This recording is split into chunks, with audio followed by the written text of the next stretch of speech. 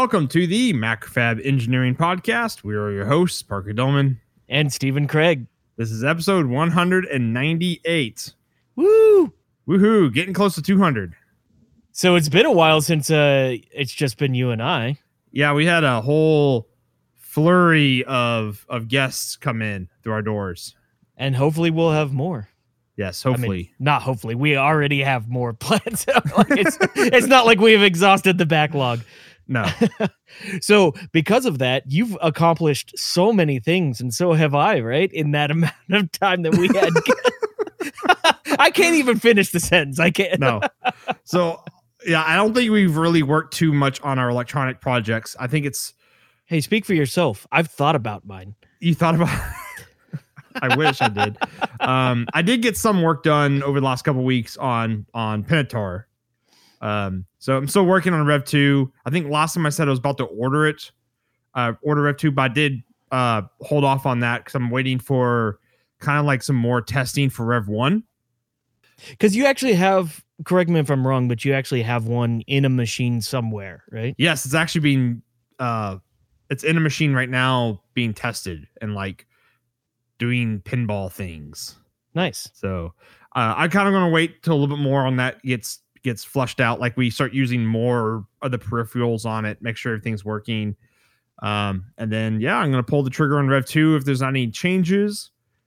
It should be pretty good. I'm probably going to move the 2-ounce copper for the PCBs, 2 ounce 4 layers, mainly for just extra current capacity on the lines. Even though everything is spec'd correctly for 1 ounce, it's just one of those just in case. In case it's in an environment that gets too hot. It's in an enclosure with that doesn't have any ventilation in it.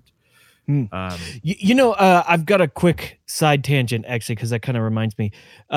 So when ordering a PCB, the standard that most people like when you just get a generic quote is it's for 1 ounce copper on the out layers and then half ounce on the internal layers. Correct. Or half ounce or 1 ounce on the internal layers. It depends on the manufacturer. But yeah.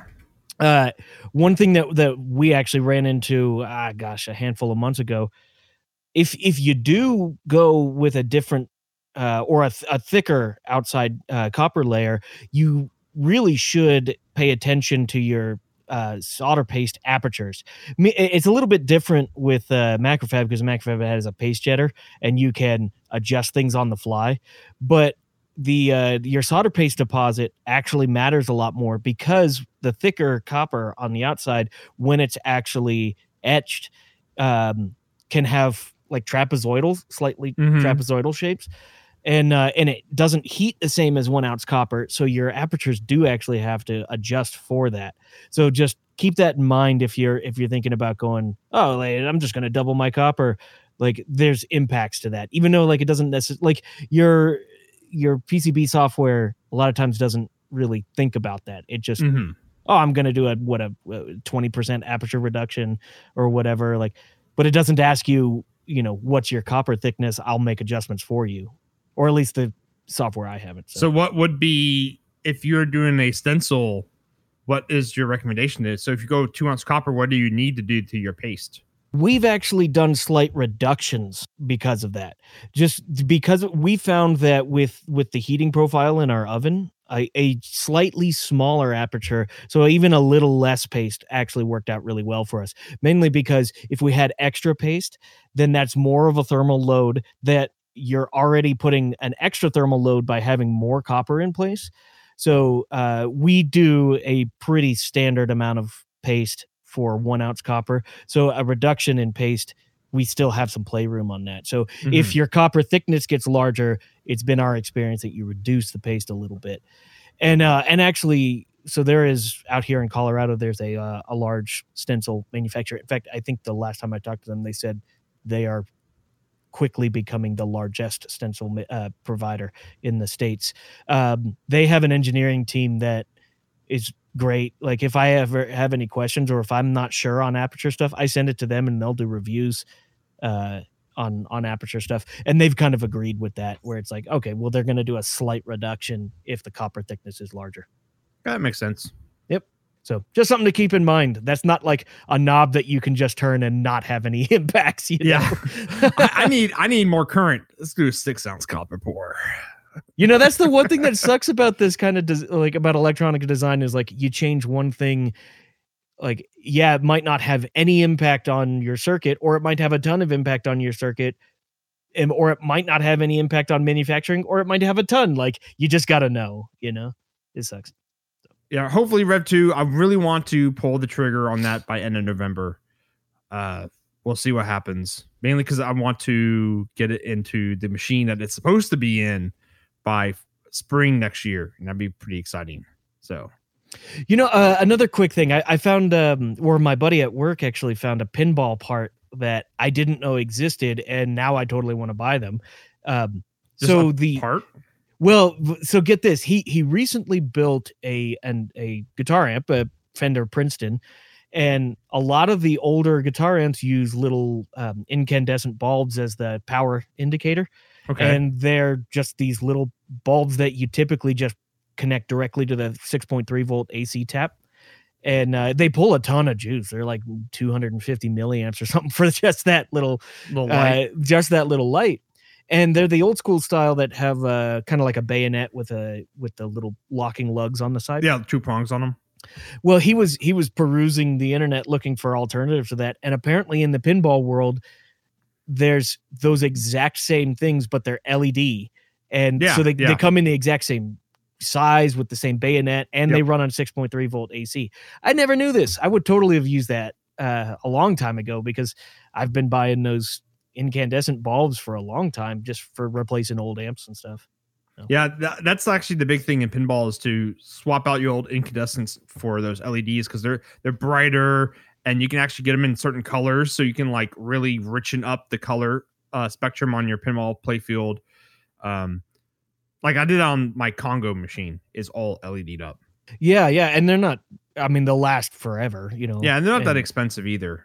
And it's funny because like instead of changing to an LED in the amp world, you just replace the jewel that goes on top of it with whatever color you want. Like it's like a plastic, I don't know, cover. It's like it's a dome, but it has a bunch of facets on it, so it glows in a unique way. Gotcha. So, and then I was talking with some of my DEF CON buddies about kind of like other projects, not just badge stuff, that we want to do for next year's DEF CON.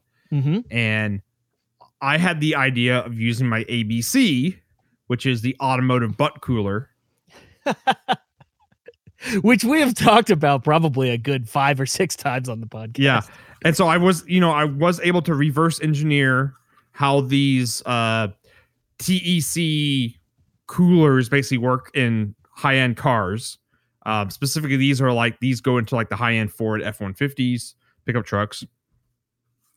And they're basically a TEC module that's got heat sinks built in and a fan built in. And then depending on the polarity, you can either, put out hot air or put out cold air. So there's a little heater inside of it? Yeah, a little TEC. Right in there. Yeah. And so I was able to reverse engineer those and get those to work. And I'm thinking is, because, it's DEF CON's in Vegas, Las Vegas, in the worst of it. It is like the beginning of August. Yeah, it's spicy out there. It was, when we landed, it was 114.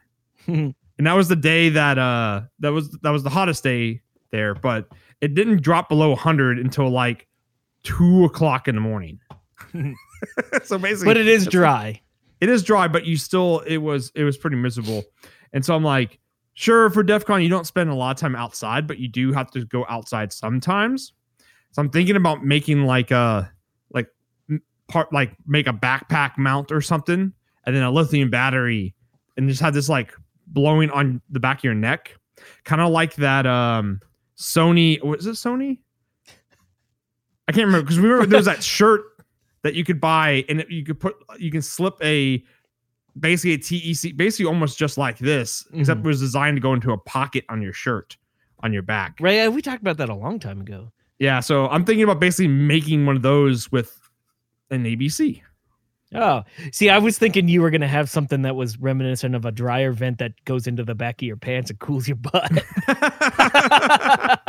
No, just having a nice cold air on your neck would be probably pretty good. Yeah. Shoot, you should set up a little booth and sell those. People would probably buy them, and then they'd hack them. Oh, I wonder. I gotta see how much cooling capacities can actually handle, how much wattage. But they make motorcycle jackets that have water built in, so you like plug into your motorcycle and it cools or heats the water in the circulation. I wonder if you can do that with like a portable version of that. Can you imagine just like walking around with a briefcase and you set the briefcase down and you just got hoses going up your pant leg in Vegas? That's your life support. Yeah, my father has a BMW motorcycle that has that. It's a little port that it's not for the whole jacket, but it's for gloves. You can get gloves that have that connection on it. Which, if you've ever ridden a motorcycle in like freezing temperatures, like it's really useful to have feelings in your fingers. It's to shift, you know. Yeah. So it's like, you know, when the Apollo astronauts were coming out of like NASA Central Control, and they're like all suited up, and they had that little briefcase with them that's got all their life support. Oh yeah, because they got to pump air and stuff into their suits until they get hooked into the spaceship. Right. That's like this, except for Las Vegas, because it's such an alien world to live in. Because humans we're not designed to live in that kind of environment. Las Vegas is like our Babylon Tower. So wait, but your briefcase could cool beer also. So it's two things. Yeah, it's dual purpose. Right? Yeah. It's just a big block. The briefcase is just a big block of lithium. Yeah. And then about 4 or 5 of these ABCs. And it just blows cold air out of it. Well, one end blows hot air and one blow cold air out. You'd have a lot of people hanging out with you, just being your friend the entire time. Okay. Another thing I've been working on is, of course, once you fix one thing for someone, you're like the person that you always fix stuff now, right? Mm-hmm. So I fixed my mom's, the Tiger Shark pool cleaner, right? Right. And now I got like 8 bazillion projects from my mom that's like, oh, you can fix this thing now, right? And so she has a electric bicycle that's basically like an electric assist on her bicycle. Mm-hmm. And the 50-volt battery on it failed. And it was within warranty, so the company just shipped out a new one. And they're like, oh, yeah, just like recycle the old one. And it's a 50-volt pack with all 18 650s in it. So I was able to actually crack it open. Oh, wow. Okay, that's actually bigger than I thought. Yeah, it's pretty like big. It's like the size of your thigh. Yeah. And so I opened it up, and it's built okay. Like, it's definitely like there's some like wires that are flopping around and stuff in there, but is it all like tab welded and stuff like that? Yeah, and I was able to measure the pack. The pack itself is at 50 volts. So the cells are still good, but I'm not getting any output. So something's wrong with the charging circuit, and it's got a fuse on that charging PCB. And so I wonder if that's blown or not. I haven't actually gotten that far because basically I opened it up and started poking around, and I can't figure out how to safely disassemble it. Without blowing it up. Yeah, without like blowing it up and get to the protection circuit, because the protection circuit's like buried under like a mass of wires. And I'm like, okay, they had to assemble this some way, somewhat safely. Chopsticks, man. Next time you get Chinese takeout, keep the chopsticks or get an extra pair, and that's what you use to like scoot things around, man. Yeah.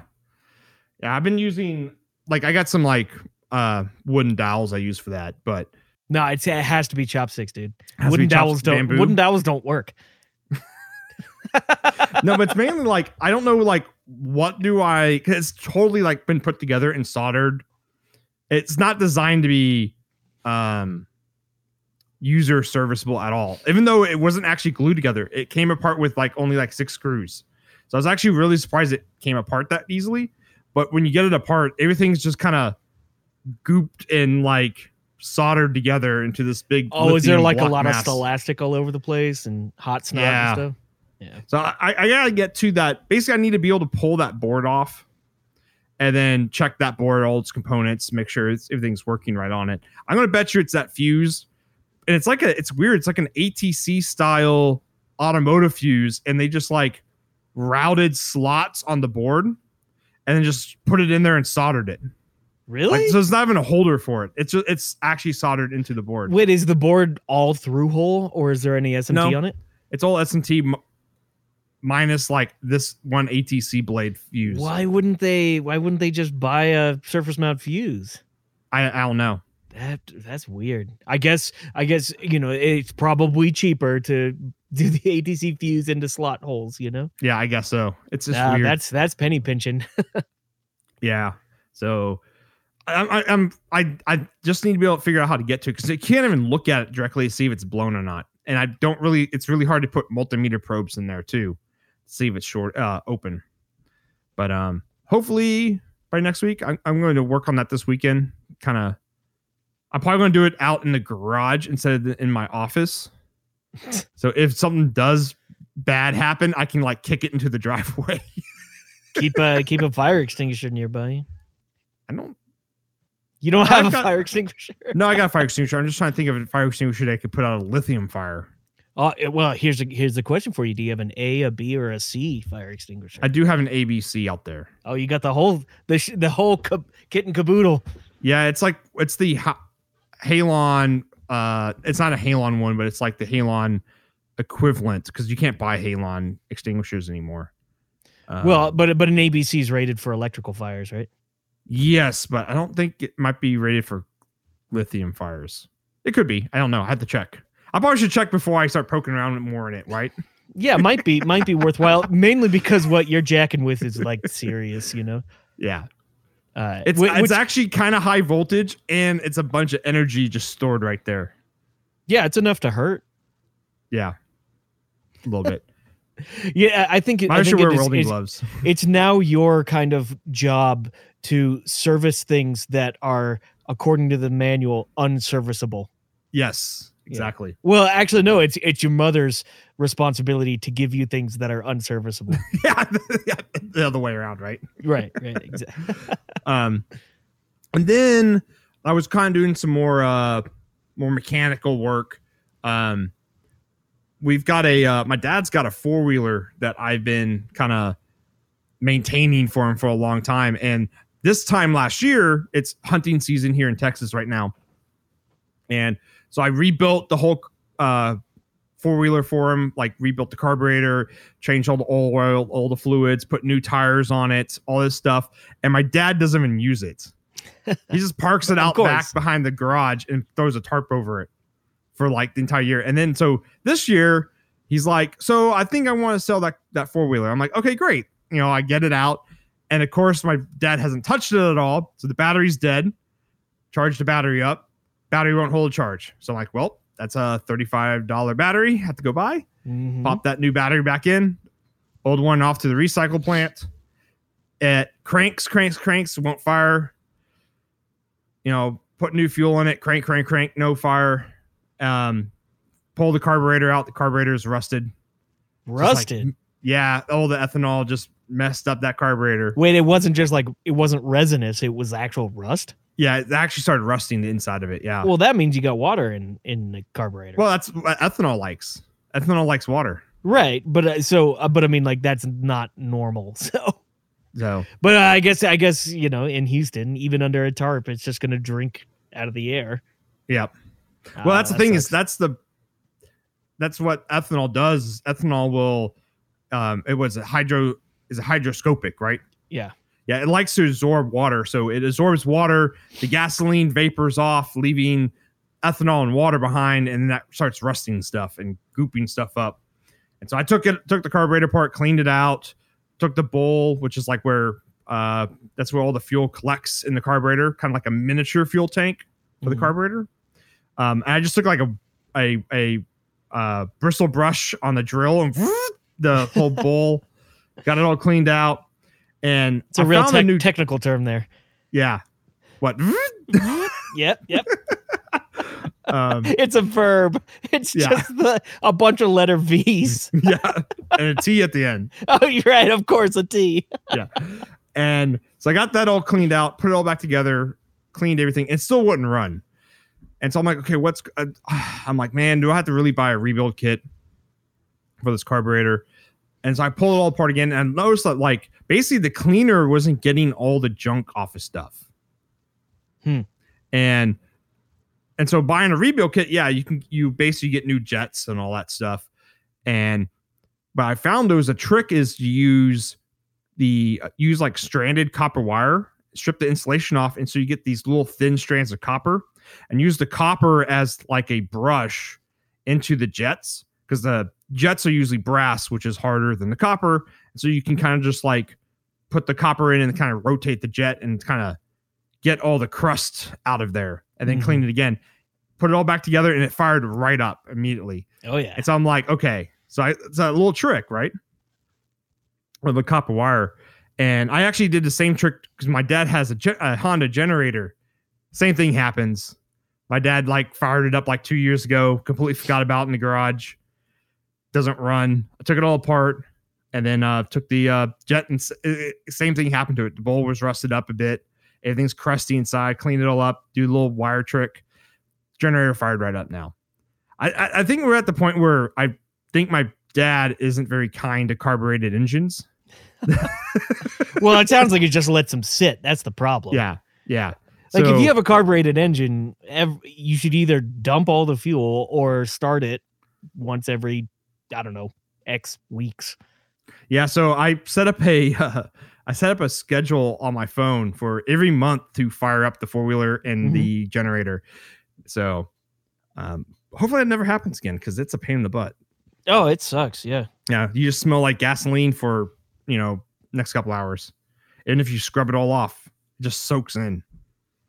Oh yeah. And all those like resinous boogers that get inside of the carburetor, they're such a pain to clean off.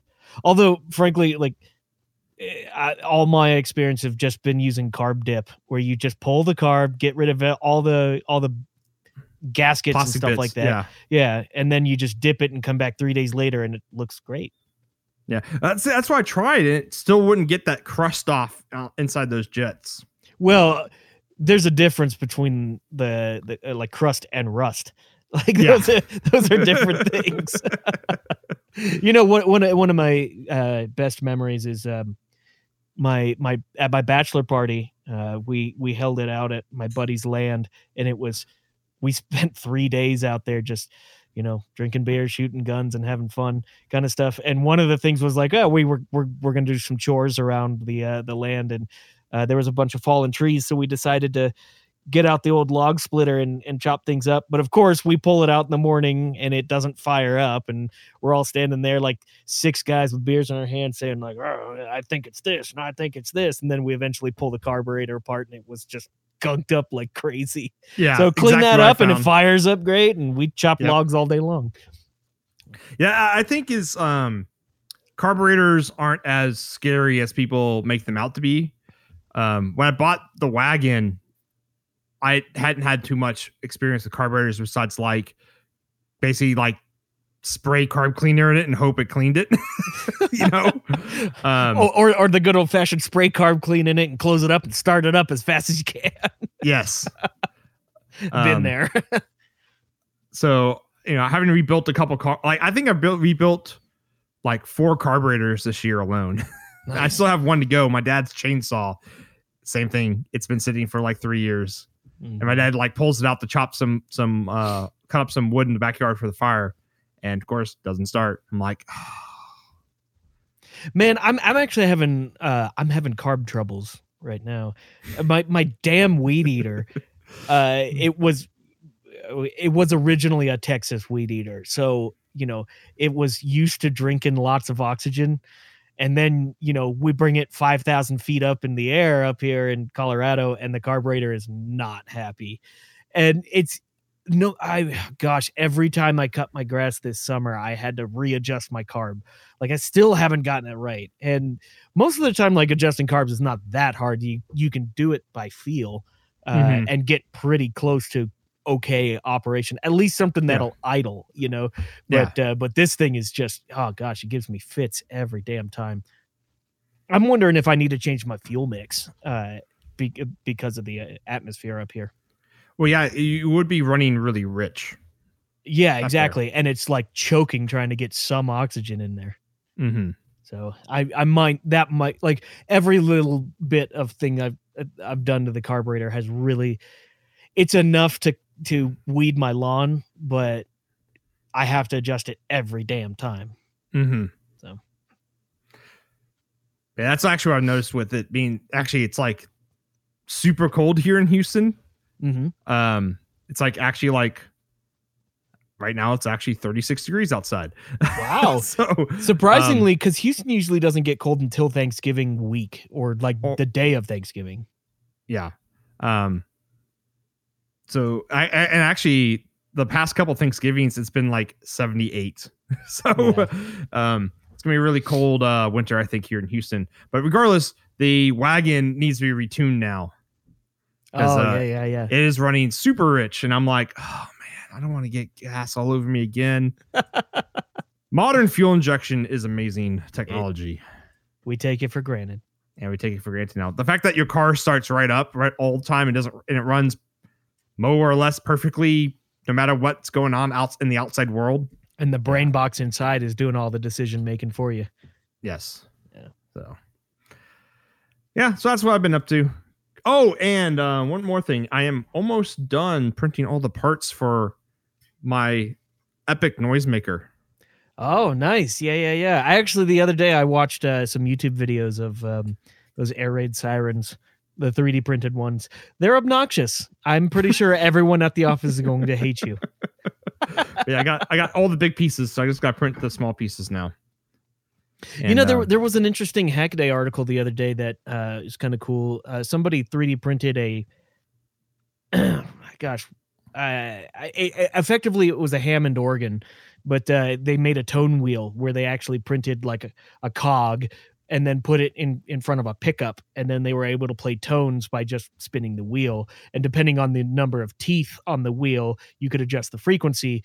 Well, the number of teeth and how fast you rotated it, which is the concept of an old Hammond organ, where basically each key had its own cog and its own pickup. That's why you could hammer a Hammond organ and it would play all the notes that you played, because each single note had its own pickup and its own wheel. But it's pretty cool that like someone was able to get something pretty functional actually out of what they were doing, which was basically just a shaft and a cog, Mm-hmm. So go check that out. Pretty cool. So I've been working a little bit more on my beer monitoring device. In fact, I got a bunch of parts in, a good chunk of stuff for Parker's version of it. I have got a little bit more progress on the screen, although I did put that aside because I was pissed off about it. For those who kind of remember a few weeks ago, like I was having troubles with displaying things on this stupid screen, and I've got it where I can display pixels, but it's not perfect yet. And I actually got a second screen in, which I frankly haven't taken out of the box yet because I haven't had a need for it, but I should actually plug that second one in and just make sure everything is kosher with it. Mm-hmm. One of the things I have been working before on it falls out of warranty, right? Yeah, right. Yeah, from buydisplay.com. They look like a website that has a great warranty. I kid. Because we've actually bought stuff from them before and had a lot of good success. In fact, one of the things that's nice about that website is they kind of curate their displays pretty well in terms of if you buy a display and there's peripherals that go with it, like a connector or even a cable that is for like a touchscreen or something like that, they'll provide the cable or they'll suggest this connector or things, which is super nice because a lot of times you get a display and then it's up to you to figure that crap out. but by display you can buy them together, which is super nice. Mm-hmm. But one of the things I've been working on is the stack up and the like where all the components are going to end up on the faceplate, because I want to get that faceplate on the mill soon and actually like chop stuff up. A good chunk of the schematic is done, which for this kind of project, this is one of those ones it's fun where like you can do the schematic, a large portion of it, before actually making decisions on things. Like, I know it has a processor, I know it has these peripherals, I know it has this power kind of thing, and I can just like plop down things without like having to think very deeply about them, which is kind of nice. So a good chunk of the schematic is done. And I'm moving to doing solid state relays for connecting or for switching all the power, or turning the refrigerators on and stuff. Are they going to be board mounted or like mounted in the case on a heat sink, or how are you going to do that? So that's one of the things I haven't figured out yet. And in fact, if anyone has any suggestions on that, or if you do, I did look at the power consumption that these things would have. So, when they're off, there's no current flowing, so I'm not worried about them dissipating too much heat. When they're on, their on resistance is low enough that I think maximum they'll dissipate something like 2.5 watts, which is not, that's not a small amount of heat, but it's also not that much, especially given the size and how beefy these solid state relays are. So the thing is, I was thinking I could just make a large PCB and then bolt the solid state relays to the PCB. Yeah, and then have a big copper plane to dissipate the heat. Yeah, that was my thought. And that could be fairly similar to the just mounting them directly to the chassis. What's nice about that too is then all the mounting hardware can be internal to the enclosure. Like if I mount them to the enclosure, then I would have to figure out like, oh, I've got a bolt sticking through the chassis. Like, how do I deal with that? Or do I even deal with that? Do I even give a hoot, to that? Like, I typically on the stuff that I design, I tend to avoid like a visible nut and bolt hanging out just because it's unsightly. And on top of that, it adds to, well, like if you wanted to flush mount this thing to your wall or something, I wouldn't want a nut sticking off the back of it because that's a pain in the ass to deal with. So I'm leaning towards the PCB side. That sort of brings up an interesting thing. What if you've ever dealt with these solid state relays before? These are the ones I'm getting, the generic ones that you can find on like Amazon and stuff like that. They work pretty well for these applications. I've used them a handful of times in beer brewing and some other stuff, and they're great for switching on AC signals and controlling mains and stuff. The one thing that sucks is that big chunk of metal on the back of them that's clearly for dissipating heat. They don't necessarily say if that's connected to something or not.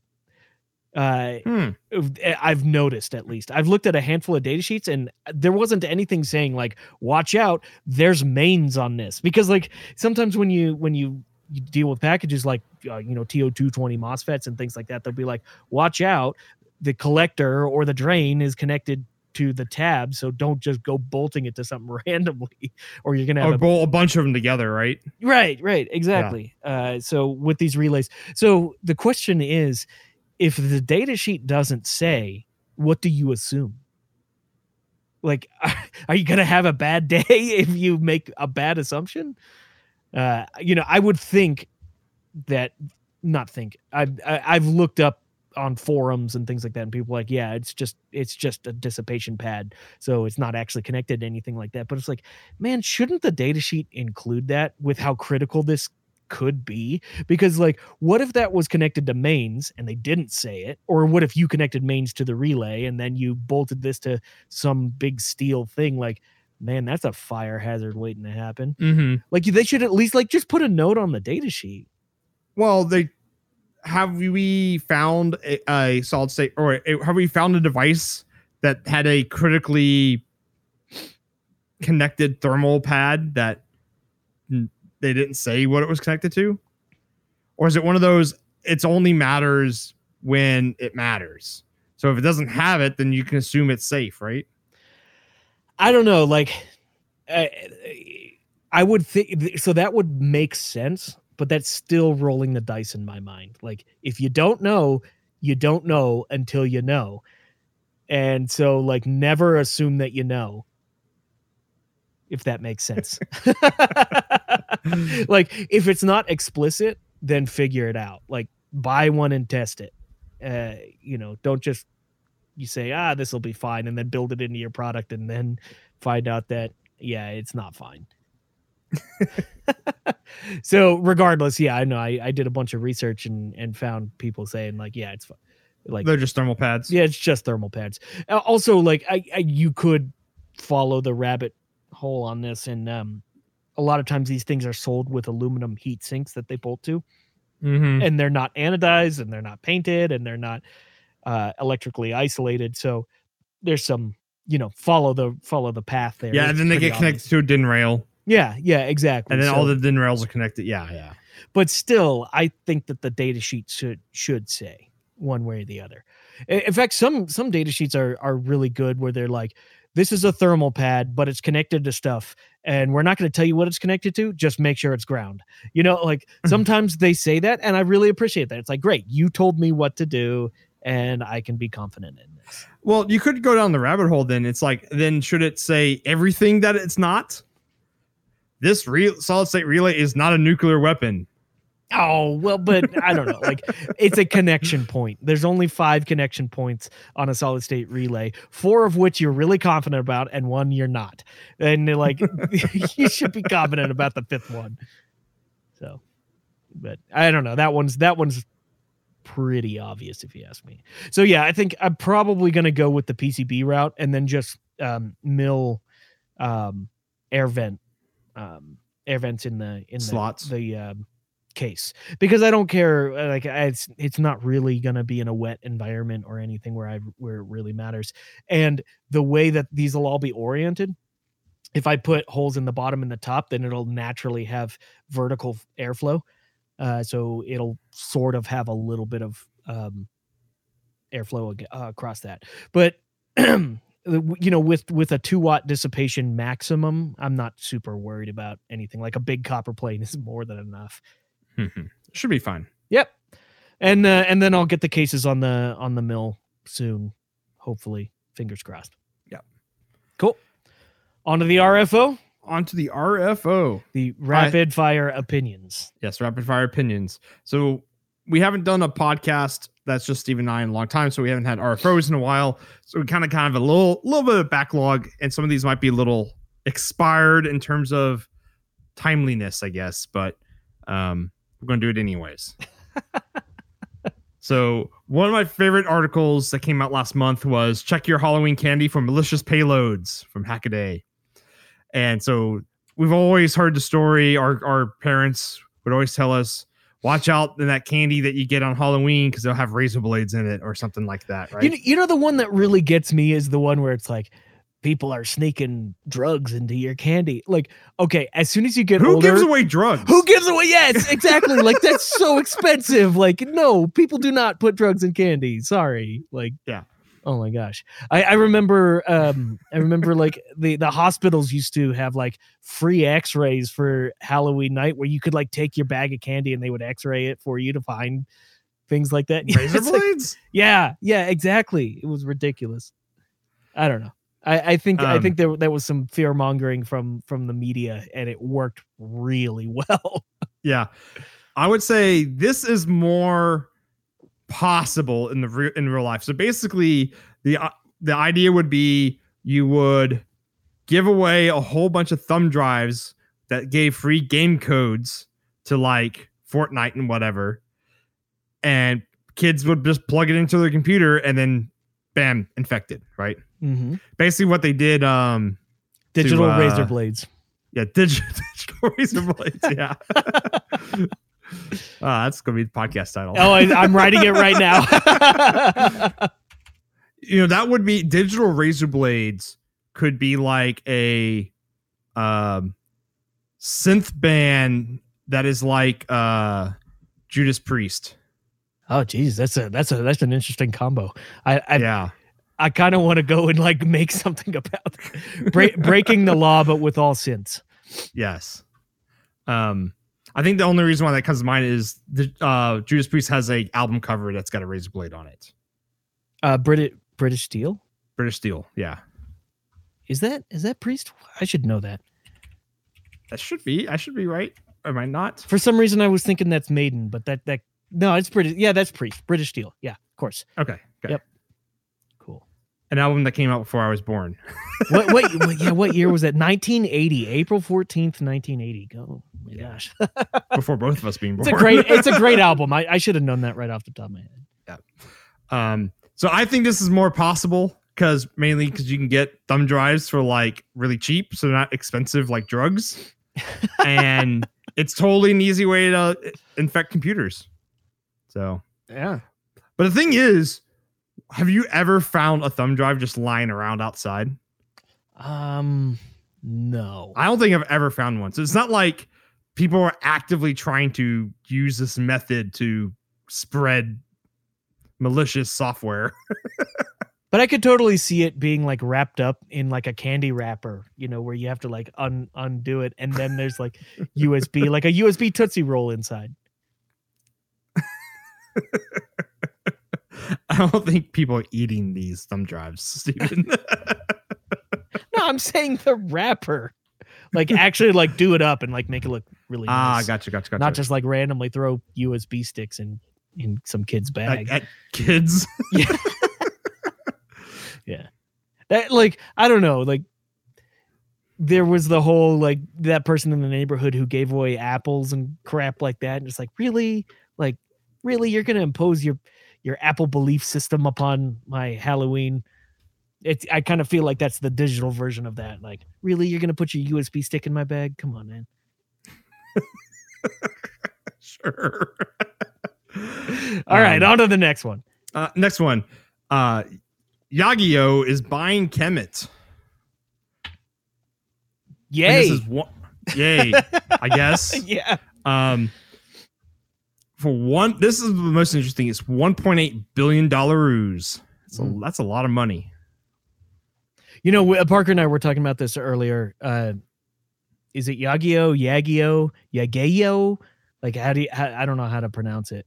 Maybe it's Yu-Gi-Oh, but Yagio. Yu-Gi-Oh. So I actually really like Yagio because they have we use their passives a lot at work, and I quote them all the time.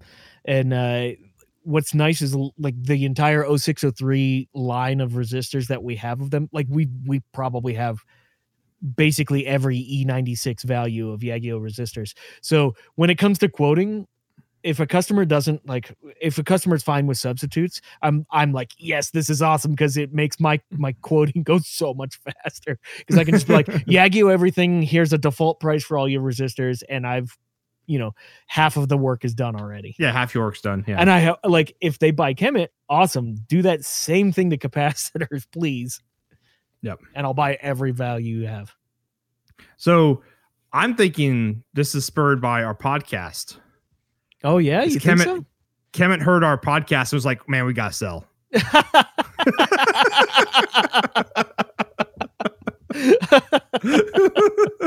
We gotta get out of the business right away. Yeah, no, this is it. Like that was the end. Like, Kemet's whole business is dependent upon how well this podcast goes. Yeah, 2 episodes ago. Yeah, sell. Well, hopefully the merger goes well and, we all get cheaper prices. Mm. and like that always happens in mergers.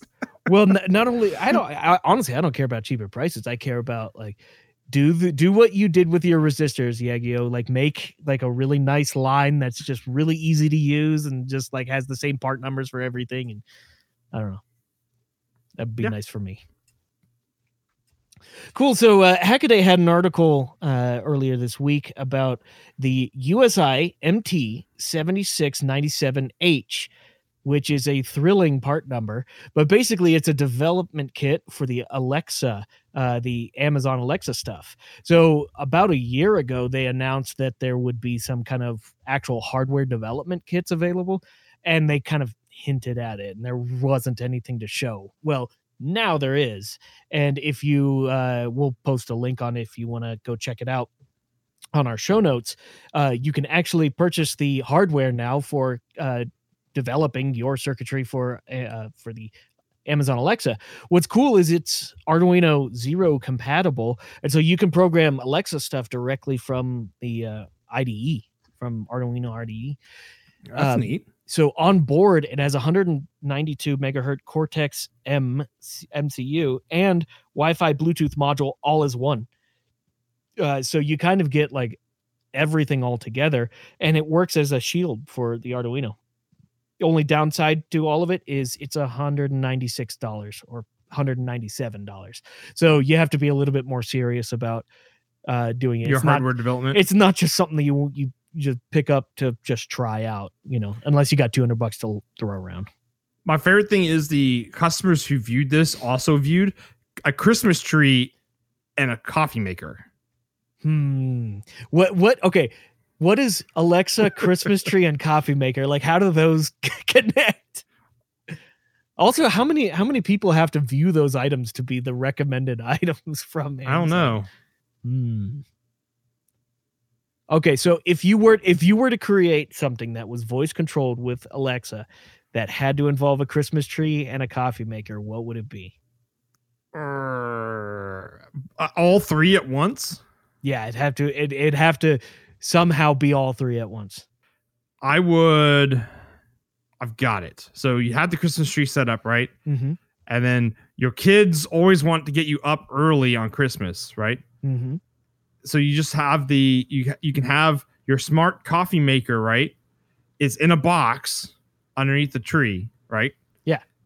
But you have it all smart controlled. So as you wake up going down the stairs, you can have the box is already like, you have it all set up inside. So it's already brewing the coffee. And so when they unwrap it, you get a present of having an already fresh brewed coffee already there. Damn, that's smooth. That's really good. I like that. Every gift your kid opens, you get a cup of coffee. That's great. What comes to mind? Get this. Here's a good one. You modify a coffee pot where it holds cookie dough, but it holds like cookie dough that's really no. Parker's giving me a weird face. No, get this. It has cookie dough, but it's like a really like watery cookie dough. So it's like pancake batter. It's like pancake batter. Dough. Exactly. And then what you can do is you say, Alexa, make me a Christmas tree cookie, and it would squirt it out onto the hot plate of the coffee maker and automatically cook you Christmas tree cookies.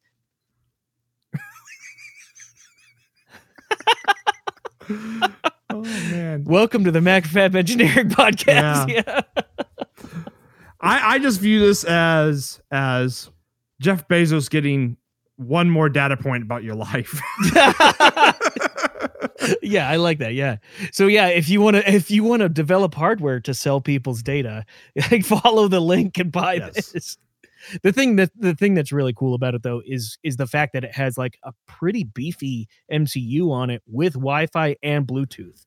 So, I suppose, well, and on top of that, it's an Arduino shield, and you can program it with the Arduino IDE. So, if $200 isn't a problem, you might be able to actually use it for something else. Also, the pictures that shows, because it has like the shield, and then the next shows like the kit and stuff, and then it just shows an LED. You can LED with this. We include a T3 LED. Yeah, yeah, no lie. It's it's not even a picture of an LED with the thing. It's just a picture of an LED. An LED. Yeah. Well, they're just proving to you that it's electronic in some way. Yes. You can make that LED blink. I bet you that's the first project, is to make that LED blink. Alexa, turn on LED. Yeah, but somebody buys this thing and expects the LED, and the LED's just sitting on their bench, and they're like, why doesn't it light up? I'm telling Alexa to make it light up. I do wonder, like, I'm looking at the board now, and they chose matte black for the solder mask on it. I wonder why they did that. Like, what's the purpose of going matte black on something like that? Because it looked cool. Yeah, I don't know. Like, I think with I really like green for development boards because they're so easy to see the traces, and sometimes it's nice to actually like look at it and see where something goes. And matte black is like the worst for that. Mm-hmm. Yeah. Maybe we can't see anything on matte black. Yeah, they don't want you to reverse engineer it. Yeah, sure. That's why. Right. They don't want you to reverse engineer it, but they just want you to they want your data. So they sell you data, but they sell you the hardware kit to get your data. Oh, geez. Sorry, Jeff Bezos, if you're listening right now. Okay, what's the next RFO? Okay, the next RFO is plea deal for man who sold fake chips to U.S. military. And I think the most interesting thing about this is just like the sentence that this guy's going to have. Oh, yeah. Okay. Well, okay, so but before we get to the sentence, like, what is it? Like, what is okay, so this person had a company that he called PRB Logics that he basically took ICs that were old, used, or discarded or whatever, and then basically counterfeited chips with them by scrubbing off the laser markings and stuff and then putting his own markings on them. Most of them were like higher end ICs like FPGAs and stuff, which is kind of like, wouldn't that get caught on really quickly? This guy was doing it for like 15 years almost. They called it sanitized versions of ICs. Yeah. Oh, no, that was the data sheets that he would get. Mm-hmm. He would get full data sheets, and then he would make sanitized data sheets that he would give to his customers, which were basically all the bad data scrubbed out of him. But yeah, he's been selling them since July 2009. So actually 10 years. You would think like after like the first batch of parts you get from this dude, they're bad. You would figure out, hey, these are probably counterfeit and we should go bust this guy. But no, 10 years later, finally get around to it. 60 years in prison. That doesn't even include what the monetary value he's going to have to pay. I mean, what monetary value? Like, he's lost everything, right? Like, yeah, I mean that's 6 years in prison, you pretty much lost everything. Yeah, you lost everything. Yeah. Wow. And the best is when you go to prblogics.com, it's got a really great image from our amazing U.S. government. Oh yeah, you would think with how much we pay in taxes, they could make a better image than this, but apparently, it looks like his website has been seized by Homeland Security investigations, and they just posted like a really crappy image up there, just basically saying that's it. So there's like a text block, and that looks okay, whatever. But like the images of like the emblems from whatever 3-letter agencies have seized this website, they're all squashed in different ways. It really looks like this was made in paint. It was. Yeah, probably. No, seriously, like everything it looks like a paint image. It's so great. Yeah. Well, yeah. What does this say down here? Let's see here. Intentionally and knowingly trafficking in counterfeit goods is a federal crime that carries penalties for first-time offenders of up to 10 years in federal prison. Well, I guess he's not a first-time offender, right? I guess not. And a $2 million fine. Wow. Okay. So yeah, don't do that. Yeah, don't do. But it does bring up, that is. So his chips must have worked somewhat, Yeah, get away with it for 10 years. Well, yeah, it's not like it's not like they set them on the shelf for 10 years and then decided to use them and be like, hey, I think these are counterfeit. I mean, we are talking about the U.S. government. Yeah, maybe, you never know, right? Yeah. They're just planning for the future. Or maybe they do projects like you and I do. So. Oh. It takes 10 years to do a project. It takes 10 years to finish one, yeah. Probably a bit of everything there. Yeah. So. Don't sell fake chips to the government. Don't sell fake chips to anyone. But no. But if you sell them to the government, you might get 60 years in prison and a $2 million fine. Yeah. That's the moral of that story. Yes. So the last one is just a quick kind of update. because I think it's worth saying in general. But the Raspberry Pi 4 has had a bunch of its issues fixed, which, like Barker mentioned, we're kind of late to the game on this. This happened a good bit ago, July 17th, but Hackaday had an article about this just a few days ago. But a lot of the issues that plagued the Raspberry Pi on its launch date have now been fixed. And what's kind of cool is they were fixed with just an update package, as opposed to a hardware spin, which I expect that there probably will be like a Raspberry 4 Plus that fixes a lot of the hardware issues. But some of the things that were plaguing it were like overheating and some reset issues. But what's kind of cool is in this update package, not only did they fix a lot of those issues, they actually added some new features that make it kind of nice. You can now actually overclock your Raspberry Pi 4, which is strange. It's like, okay, wait, you were having troubles with it overheating before. Why are you adding overclocking now?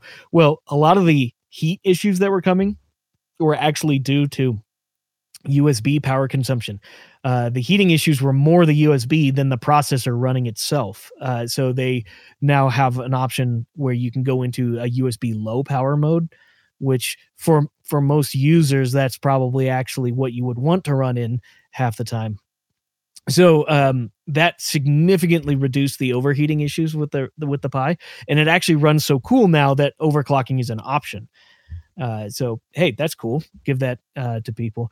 The other thing is they fixed a lot of the reset issues. So there's some third-party hats that you can put on the Raspberry Pi that toggled the 3.3 volt line, which would just cause a reset when you plugged it in or when you powered the hat. And so it's a bit more immune to that now. So I don't know exactly how they fixed that, but something in software made it such that they could ignore those things. And then the last thing that's kind of they cool, probably just disabled the brownout reset circuit or put some kind of a delay in it of some sort. The last thing that's kind of cool, and this is a bit more intriguing to me, booting over network is now a possibility. So you don't have to have an SD card necessarily in the Pi to actually boot from. So you could boot over a network, or you could boot off a USB stick now. So like true Linux, do the USB boot thing. But the booting over network is super cool because if you ever needed to make updates, then you can just push them locally on whatever server you have. And that's kind of cool. So for like permanent installations, that becomes a lot more feasible and a lot cooler, because then you don't have to just rely on an SD card sitting around somewhere. So like if you have like a smart fixture like in the wall somewhere, as long as it has an Ethernet cable, or I guess maybe even Wi-Fi if it works over that. Boot over Wi-Fi, I would think that would take forever, but I don't know, maybe that would be kind of cool. Honestly, like what I think that really opens up for is if you do power over Ethernet and you have the Pis connected to like a local hub or something, now you just need the Pi and an Ethernet cable effectively. That's kind of cool if you ask me. It like really opens up the capability for permanent installation stuff and remote maintenance, which we've done a little bit of that actually back in the day at Macrofab, and it was a pain in the butt. Yes. It kind of sucked. So, this would make it a lot nicer. Yeah. Yeah. Power over Ethernet. Bam. Good go. Yeah. That's basically all you need. So actually, if you wanted to make like, I don't know, even something as simple as like well, maybe it's not simple, but like a weather station or a sensor gathering thing, a power over Ethernet to a Pi to the sensor. Done effectively, right? That's cool. I like that. Cool. Actually, that's brings up an interesting topic. Is I'm working on that. I haven't worked on it in the past couple of weeks, but that compressor IoT project. After that, I'm going to be building a weather station for down in Galveston, mainly for like tracking environmental stuff, so that I can find when's the best to go fishing. That's nice. Go down there. Yeah. It'll send you push notifications. Go fish now. Go fish now. Yeah.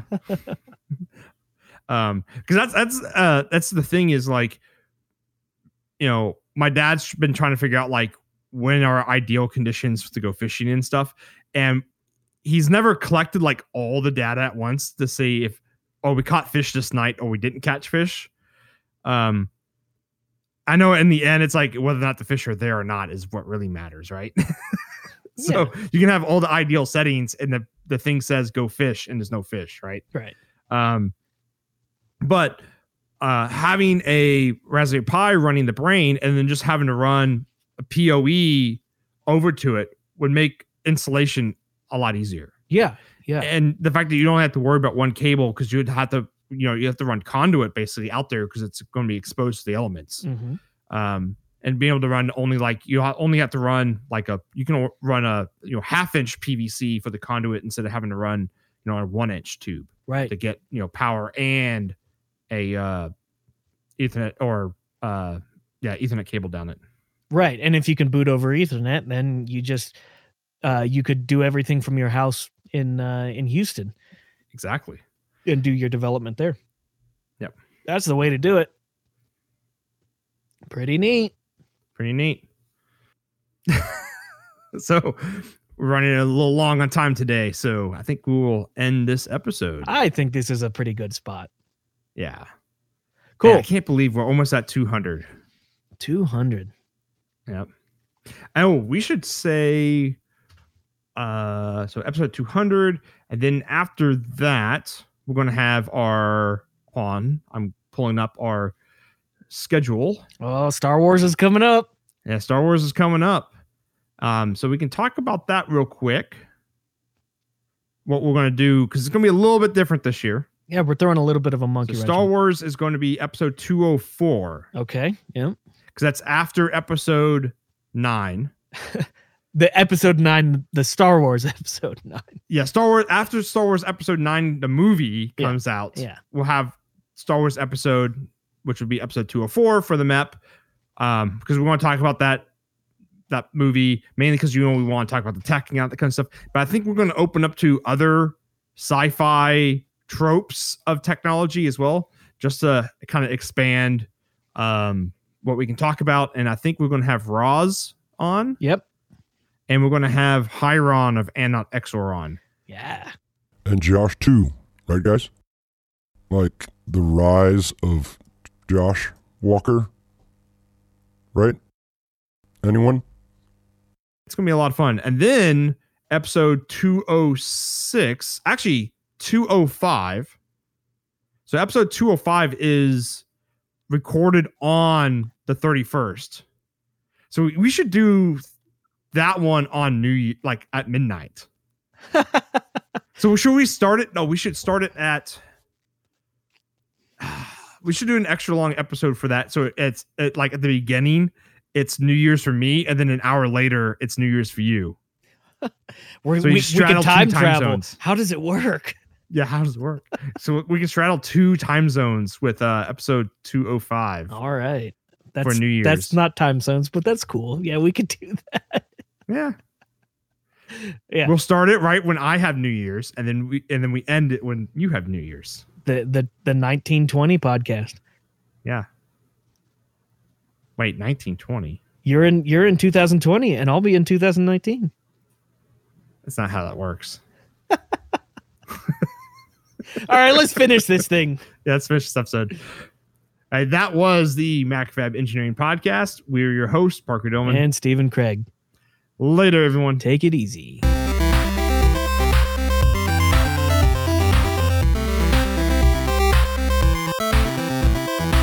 Thank you, yes, you, our listener, for downloading our show. If you have a cool idea, project, or topic, let Steven know.